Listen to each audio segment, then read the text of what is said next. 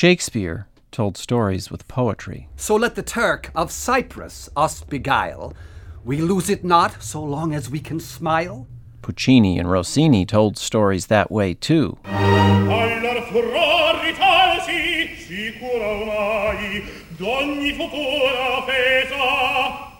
And so do this week's guests. I never knew my pops. Mom's was a junkie, raised in the streets with the beats that are funky. Concrete and metal, a child of the ghetto. Looking for the loop, but there was none for Othello. I walked by people smoking dumb rock. How do you slang crack? Or you got it. From the Folger Shakespeare Library, this is Shakespeare Unlimited. I'm Michael Whitmore, the Folger's director. This podcast is called Something Then in Rhyme. Since 2002, Gregory and Jeffrey Amin Qayyum, better known as GQ and JAQ, the Q brothers, have been using hip-hop to adapt and update the plays of William Shakespeare. Their first show, The Bomedy of Errors, ran for months off-Broadway. They followed that with Funk It Up About Nothing for Chicago Shakespeare Theater, Q Gents with the Oregon Shakespeare Festival, Rome, Sweet Rome at the University of Iowa, and I Heart Juliet at Connecticut College. At the time we recorded this podcast, they were back in New York with Othello, the remix. I survived the impossible, caught in gang crossfire and crawled to the hospital.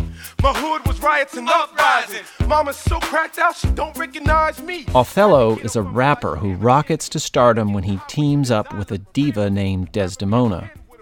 Othello hands out favors to the members of his crew, but he's not fair about it, which leaves the rapper, Iago, jealous that he's not getting his share of the limelight.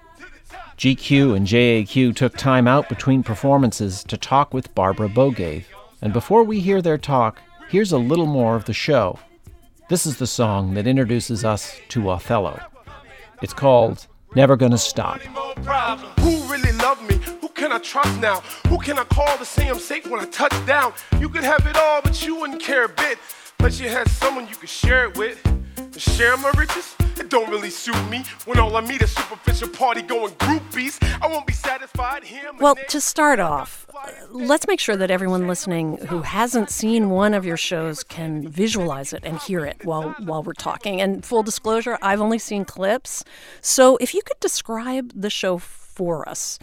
Is your show an opera, a play, a musical with some talking and then rapping? The whole thing is in rhyme and the whole thing has music, so it's much more of an opera than it is a traditional musical. There are bigger songs in it that sort of, when a giant moment happens, it sort of turns into a song. But in between that is really where we dive into the meat of Shakespeare. Now, to back it up, after the musical, the rap numbers, you have beats that continue. Help us imagine that. Do you then recite dialogue over the beat or what? Does it continue to rhyme?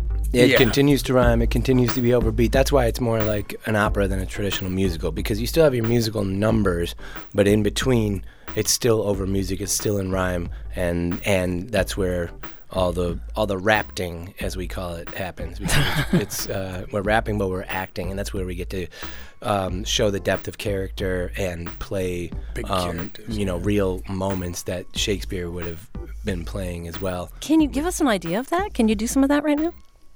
Yeah, sure. Iago. Rodrigo. This is so tragic. Like when I lost the Black Lotus card playing Magic. They're getting married. Now there's no chance for me. What am I supposed to do now, Iago? Answer me. You can't know what love is till you let your gun blast. And you've never even spoken with her, dumbass. I've always known she's the only one for me. I'm booting down my CPU. End of story. Oh my God, you are the biggest nerd. That's the most pathetic thing I've ever friggin' heard. If Desdemona heard you spit in this patter, she'd be totally turned off, kid. That's why you ain't getting at her. So something like that. You know, it's great. I'm having that experience that I have.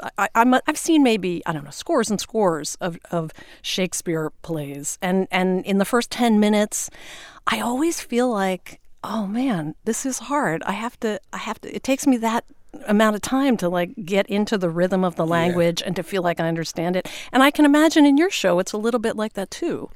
Wisely said. That's very, very true. You see people struggle the same way that we feel the struggle when we go see Shakespeare. You see people struggle like, oh my God, there's a lot of words, and there's beat, but they're like, but wait, I can hear all the words, and I actually do understand the story they're telling. It's like, you know how at one point in the Shakespeare production that you go see where you feel that, you just have to sit back and like let it wash over you and trust that you'll understand it. Right, you have to stop trying so hard. Yeah, Yes. you don't. When you stop trying and you realize that, like, I'm not going to understand every single word here, but the context should be strong enough that I should be able to just like receive most of it if I just lay back and let it hit me, you know? Right, and then you feel something. Yeah, exactly. I want to play some of your rap, too, and we have some clips. Here's one from your current show in New York at the West Side Theater, Othello the Remix. And this one's Iago on Jealousy.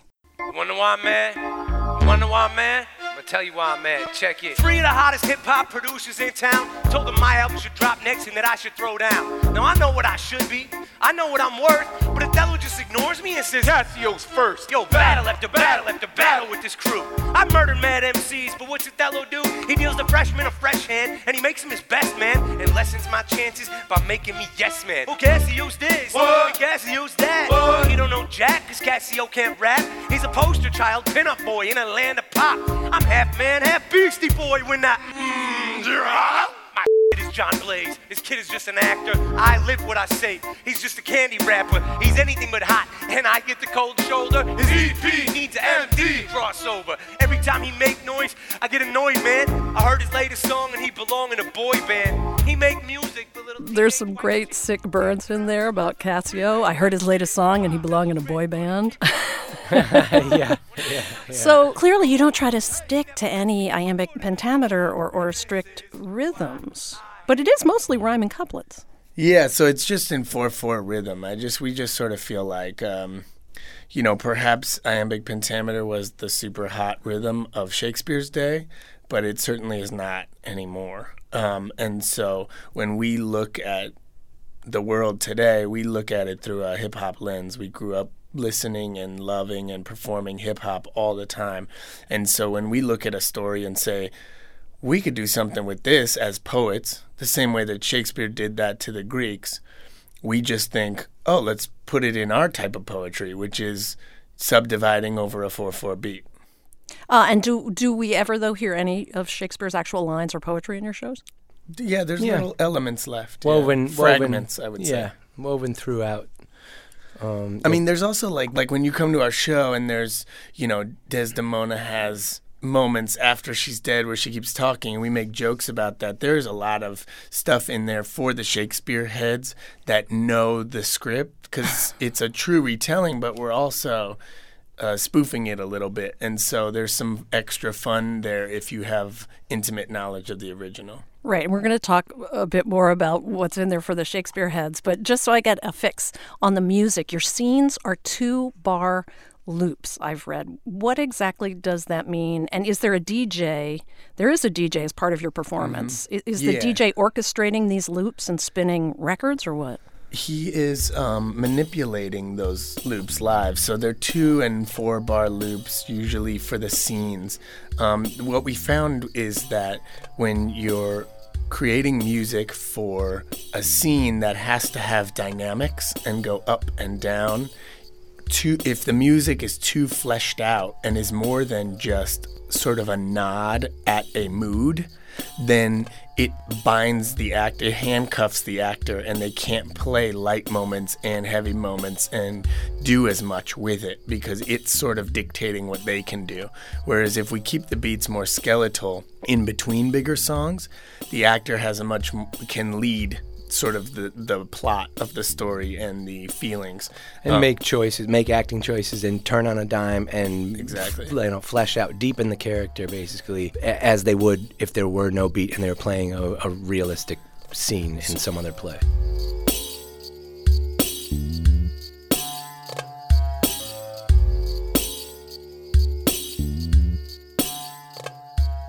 So one of the things that it does is it makes it incredibly difficult to perform because it's fast and you can't fall off, because what happens is if you're on a 2-bar loop and everything's in rhyming couplets and you fall back, then the punchline won't land as the beat loops, and your body as an audience member and your brain naturally want that Jolt anticipation and then landing of each punchline of each rhyme. You know, we expect it, and so if we fall behind and we're on the what we call the back half of the beat, then the thing doesn't land. Wow, it sounds really intricate. It's like a dance.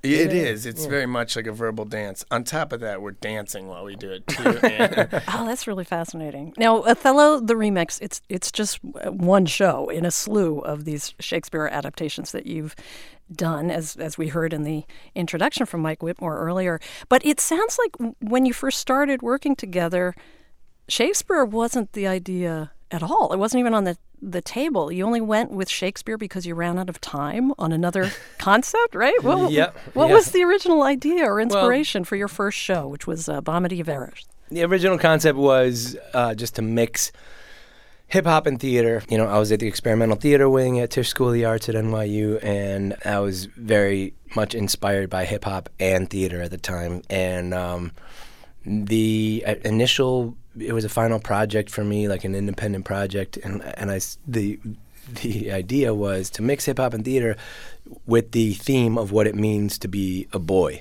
Because I asked 3 of my guy friends to write it with me, and we were all rapping on the streets in New York, but we were in conservatory training at the same time. And, you know, it was like, it's something in hip-hop. You're like, oh, yeah, that's my boy. You're like, are you and your boys going to be there?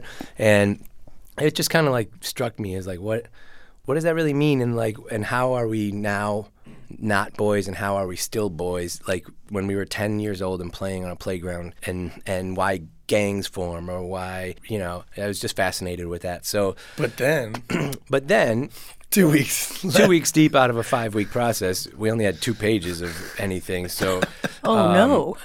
We were like, you know, my boys were like, it's a cool idea and all, bro, but we need something to perform, so we should adapt something. And then we started throwing around like Kafka. I'm a big fan of Kafka, and then someone brought up Dickens, and then one of the guys, Red Dragon, he shouted out Shakespeare, and he had seen like a version of the Comedy of Errors done with 4 people, and we started translating the first stanza, and it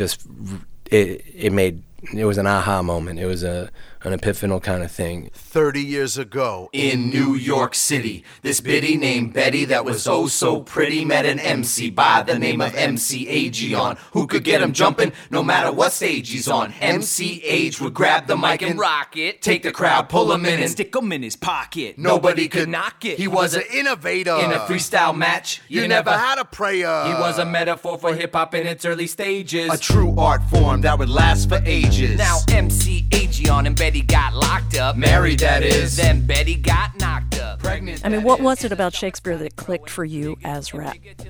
The most basically I could put it is Shakespeare was using musical language and poetry to tell stories. A master storyteller who used poetry and musical language.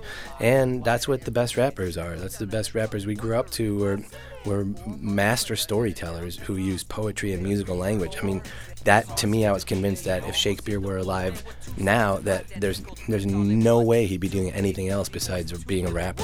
Now MCE had never been good choosing names, so without much thought, he named 2 pairs the same. One he named Antipholus, the other Dromio. The next he named Antipholus, and then another Dromio. In the next few years, times were very rough. When it came down to money, he never had enough. 4 times as many. And when you say that Shakespeare uses music to tell a story, do you mean you recognized as you were doing those line-by-line translations in college that these were musical forms? You recognized the A, B, A, or whatever, the rhyming couplets as music? What's music? In the gut, like actually This is experimental theater wing, so I don't think it was that heady. No, it wasn't. And it actually, I was in my first doing Shakespeare. It, right? It was from doing it. It was previous to actually translating it, where I felt like Shakespeare was music. It was a production of Troilus and Cressida at the Experimental Theater Wing, and it was a main stage production. And we would spend experimental theater is about like physically based acting and 6 viewpoints and Peter Brook and all kinds of master teachers from all over the world. And so we would spend like hours doing exercises on like 2 lines of material, spending 2 hours with that, starting on the ground after doing some crazy physical thing where your body and your blood is pumping. You lay on the ground and you're in the dark and your eyes are closed, and then you're talked through some sort of meditation, and you choose an animal that your character would be, and you let that impulse come out physically, and over the course of 2 hours you get to actually vocalize those lines, and you find out that certain vowel sounds that he used evoke certain emotions, certain consonants inform how evil a character is or not. Oh, that's music. That's music, and I don't think he was saying, I'm going to use more consonants to make it evil. I think that's like he was physically based writing, and we're physically based acting his words, and his stuff wasn't ever meant to be read. It's a really good point. Physically based writing. He wasn't writing it to be read. He was writing it to be performed. And so when he would write a passage, and similar to the way that we write a passage, you don't go like, is this going to be good to be read? You say, no, like, you may not even read this as a rhyme right now, but when it's said correctly, you will totally hear it as a rhyme, and you will hear pieces of my puzzle I'm a press in a place, and I can tell his work and see the stress on his face. You can tell that guy is angry when he says that rhyme. Those consonants and those vowel sounds tell you that, Yeah. Right, and a lot of people don't get Shakespeare until they see it on stage. Was that your experience too for you guys? Completely. Not me, but yeah, it was mine until I actually performed it on stage, and then I saw a few things after that where I started to understand it better. And that's you, G. That's G. And yeah. I had read that you Must really be doing. hated reading Shakespeare in school, right? That you had a violent reaction to it. I did. What happened? Threw the book down. I cried to my mom. I was probably 12 years old at the time, so cut to when I'm 18, 19 years old, and then have to perform it. But why did it get to you so much that you were angry and physical and crying? I had a reading, they called it a reading disability. I couldn't read nearly as well as what my 8-year-old niece is reading right now.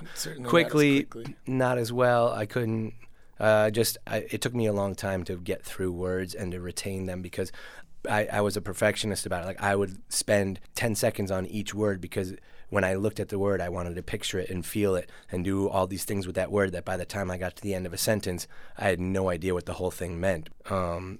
And that, now that I say that out loud, like translating Shakespeare. You were always an actor. Yeah.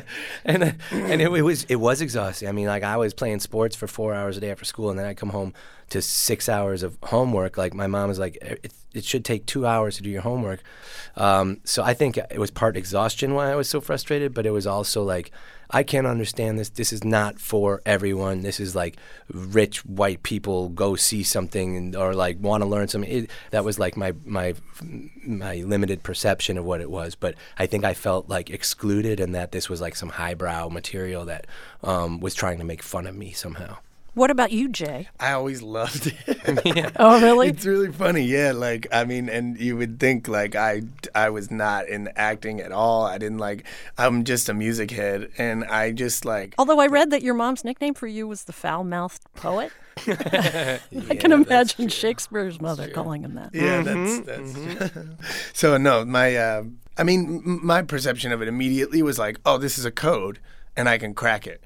Oh, I get it, like wherefore means why. And then I just substitute in my head, and I just fly through this. And it was fun. It was like a puzzle to figure out. And I just once I figured out the puzzle and there was something funny in there, that was like an Easter egg to me. And then I was just like, oh, this is great. Like, there's all these horrible things and hilariously sexual things that my teachers would never allow us to say, and they're teaching them to me.